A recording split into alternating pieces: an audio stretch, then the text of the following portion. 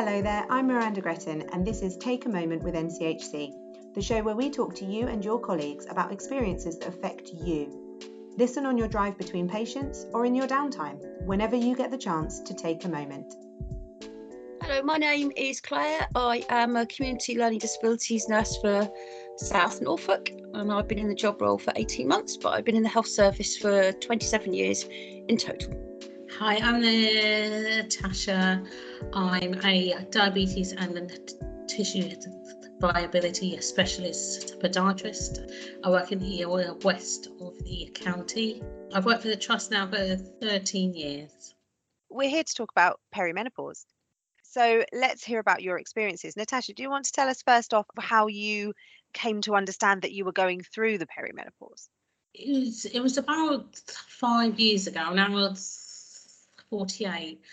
I actually work with endocrinologists, and I'd had erratic periods for maybe a year or two, and I was only 42, 43, and I thought, I don't know if this is normal. So I asked my mum, and she was very much, I don't know, I don't remember any of that.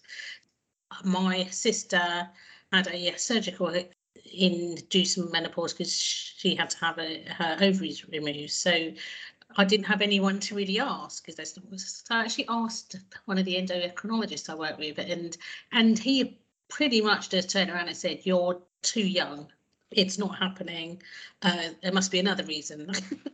So I went to the GP initially, and I said, "I don't know what's happening," and they were like, see how you get on, and that was it really. And then maybe 2 years down the line, I was actually at a training course, and the trainer was going through a PowerPoint on how we can support our patients with diabetes who have depression and anxiety. He had this long page on a checklist of things that you go through, and I sat there and I went, I have every one of those.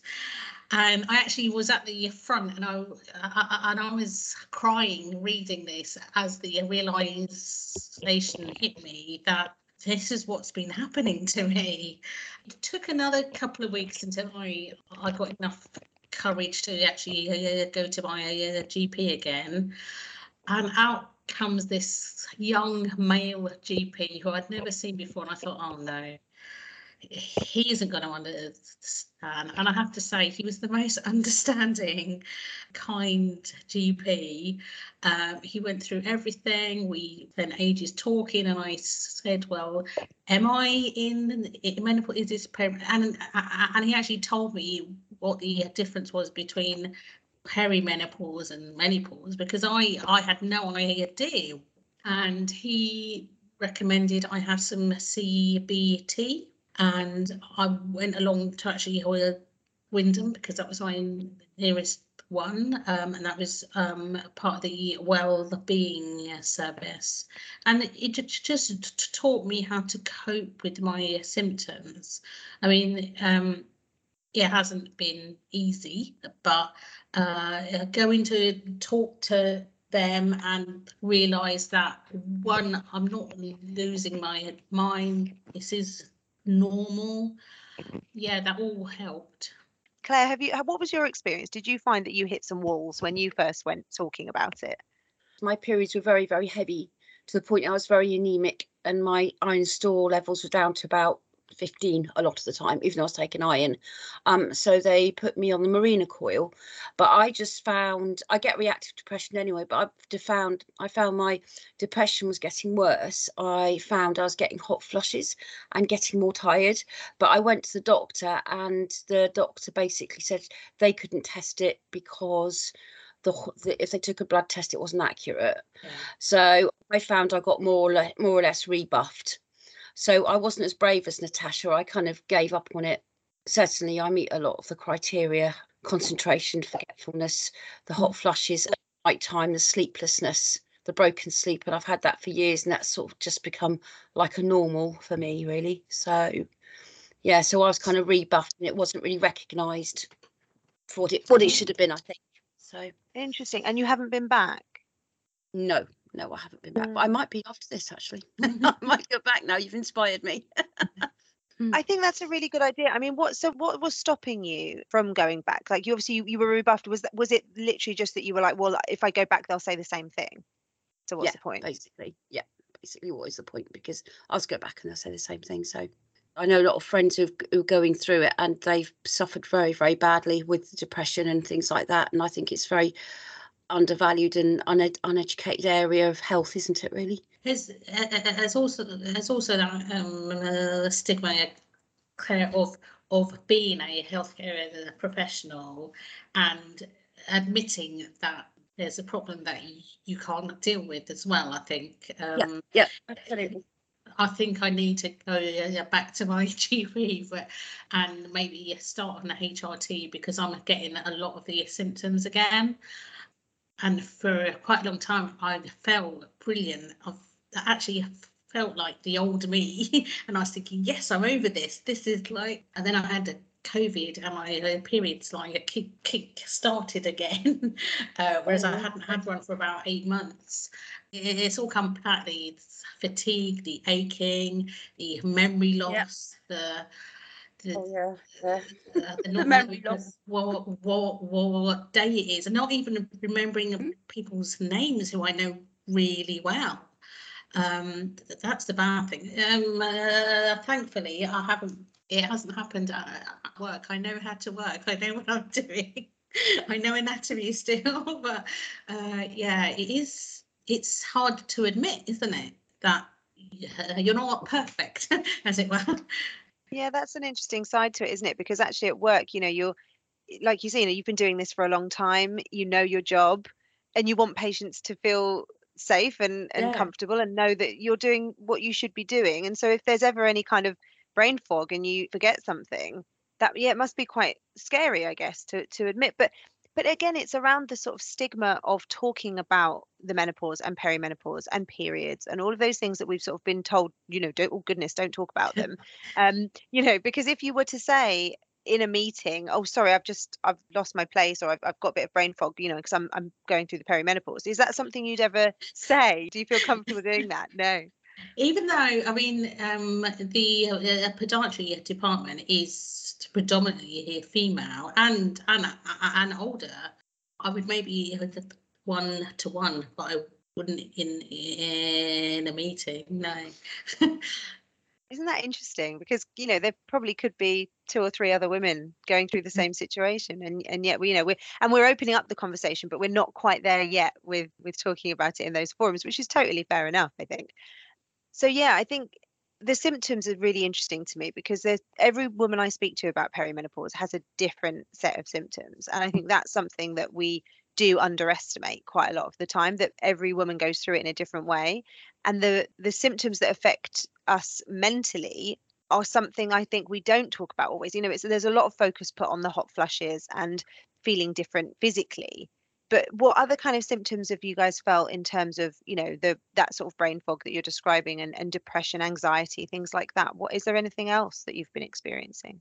I found I've got more anxious because I sort of worry I'm not going to perform at work, and I worry that I'm going to look silly. And I think generally, is it a female thing anyway? So when you have children and you're pregnant, you're expected just to carry on, soldier on, and everything else. Yes, everyone makes a joke, oh, you got pregnancy brain, but actually, if you're in a registered nurse or professional position, you're expected to do your job, aren't you? And that's expected of you all the time. So you're pregnant, then you have the child, and then you sort of bring up the child and work. And I think it's just a mentality that's carried on throughout the years. And women just cope and we just get on with it, don't we? Because we're just expected to perform our role, our professional roles well and effectively, and to a high standard, which is fine. But sometimes it can be very difficult throughout our life. For women, so for women particularly, men do have changes, but women's changes are very, very drastic, I think. And we just, like I say, the attitude is just get on with it. It's normal, it's natural, that's what happens. Yeah, and interestingly, that attitude is one taken by quite a lot of GPs, Yeah. that it's just there's nothing we can do. That's just what's going to happen to you, and you have to get on with it. And in the workplace, especially in a profession like the NHS, it's very difficult sometimes. If you're a community nurse, or you work in the inpatient ward and you're working with patients, you're wearing the PPE. It's fast paced. There's a lot to remember. It's very difficult to manage that, I would imagine. How do you find it with patients? What kind of experiences have you had? I can't remember anything that happens at home, but like my brain has prioritized. I need to remember about work, and I need to remember this stuff. And I mean, you do things like writing things down. I use a system on tasks. You use little things, but I do think that my home brain sacrifice is a sacrifice for my work brain, because I feel that, rightly or wrongly, is a priority. I think the effect of those symptoms also brings a lack of confidence. And it was one of my managers, my male manager, who I don't see that often, and he actually said, in the middle of me going through everything, he said, something's changed about you, that people have noticed that you're not yourself. And I just said to him, well, I'm having some therapy, I'm working through, and I haven't asked any more than that, but I think it was because I wasn't as confident, and everybody knows me as being quite confident in my abilities and my knowledge, that I am, but I just had lost that. How did that make you feel when he said that? Were you a bit offended by that? Part of me was glad that it was being acknowledged, but no, absolutely. Part of me was absolutely horrified that it had leaked through to my work life, that people had noticed. So yeah, it's difficult, because not everybody did say anything. I mean, thinking a lot how we say grumpy old women and grumpy old men, and I do think I am turning into a grumpy old woman, and I do think that is after perimenopause, that you think, well, life is too short, I need to get on with it, I can't be dealing with time wasters anymore. So yeah, I think I've turned into a grumpy old woman, that's what it is. I'm 48. I think I've always been a grumpy old woman. I quite enjoy being a grumpy old woman, to be honest. I'm only 39, so. Claire, have you had a similar kind of experience in your team, with how you're coping with it? It's like you saying the grumpy old woman thing. With me, I'm fine. I'm not getting so grumpy. I just don't have the energy for people anymore, and I don't have the tolerance. I've got so much energy, and that's all I can manage. So if I go on a visit, obviously, like the adults with learning disabilities and their carers and their families are priority. So I do that. Then I come home, and like you say, my memory's gone for home completely. It never was that great, because I've got dyslexia as well, but it's just completely gone. So the kids are constantly reminding me, have you done this, have you done the other? And I end up getting snappy and saying, well, when do you think I'm going to find time? I do this and I have to work and everything. And the poor kids kind of get it in the neck a bit. Because I'm trying to because I'm just tired, and I get tired of concentrating. So one thing I have found is quite funny. I've started doing this dance class on a Monday evening, and that's quite funny. So women in their 40s, and I'm sitting there dancing to Paula Abdul, which has made me feel a bit better. Oh, I love that. That's a great idea. Yeah, I like that. I can't keep up with the routines, but so I found that's what helped a bit of exercise. Definitely. Doing something different, something for myself. I don't know about you, but I think I've got to the stage of my life. I think I've given a lot of my life to other people, to bringing up a family, and want a bit of my own time back. Yeah, it's really interesting that you both say that your brains have sort of somehow, without you trying, have prioritized work over home, because it's almost like that instinct that something has to give because of what's happening to your bodies at the moment, and the thing that is giving is the home life, and therefore, as a knock-on effect, yourselves. And I think as a caring profession anyway, priority for yourself is way down the list. But obviously, clearly, your brain is doing that for you at the moment. And so the fact that you are refinding something for yourself, Claire, is great. Like it's a real inspiration to women to say, well, actually, no. Do you know what? I'm going to recognise that what I'm doing is prioritising work, and therefore my home life is maybe, you know, not so much suffering, but is taking a hit. And so I'm going to do something about it. I'm going to go to a dance class, and I think that's fantastic. I wonder whether a lot of women are doing that, you know, sort of subconsciously. You're on autopilot, aren't you? You know, making dinner, putting the wash on, running the hoover around. It's all stuff that you don't necessarily need to give that much thought to. So that is the area of your life where things are going to naturally be lower down the priority list, I guess. Yeah. How have your families coped, your partners, your kids? How are they coping with what, you know, do you talk openly with them about what you're experiencing? I have I have an older son and a daughter, and then I have a younger daughter.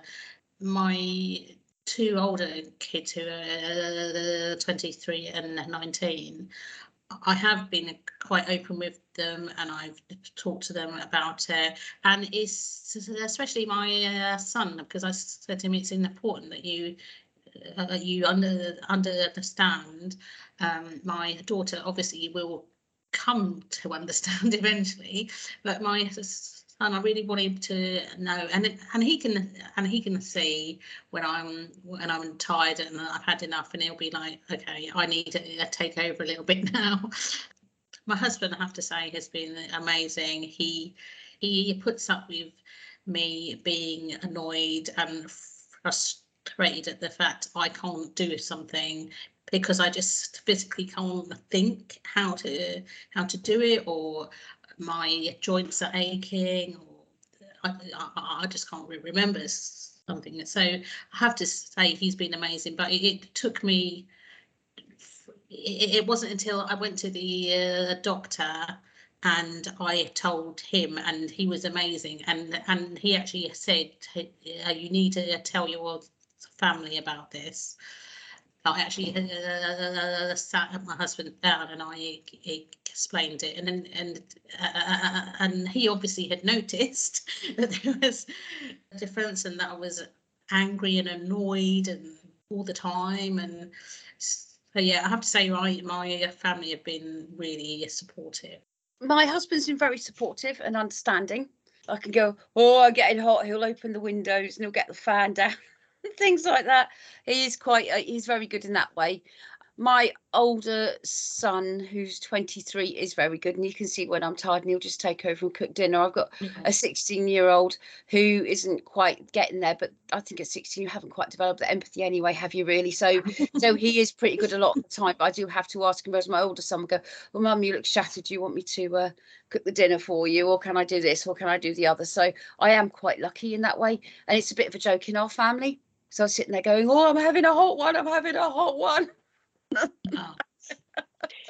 I think that's a great way of talking about it, isn't it? But especially to boys, you know, I've got two sons, and I think that's a great way to approach it with them is, you know, just make it everyday life, everyday conversation. It's not a scary topic that you need to sit them down and say, right, boys, mum's going through the menopause. You know, it's actually just, you know, it's daily, it's constant, it's relentless, and I need your help. You know, that's a great way of dealing with it.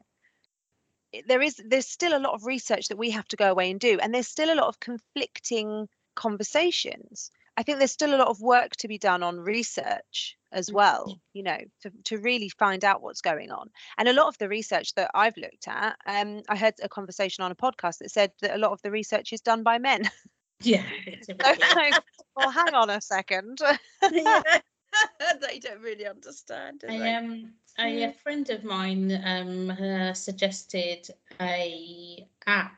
I think it's called Balance, and it's led by one of the leading doctors on menopause research, and it's a good tool actually if you want to check your symptoms, or if you want to gather info to go to the GP with. Thank you for listening to Take a Moment with NCHC. If you've enjoyed this podcast, please visit the podcast intranet page to leave a comment and for details of our other episodes. You can also follow NCHC on all social media channels.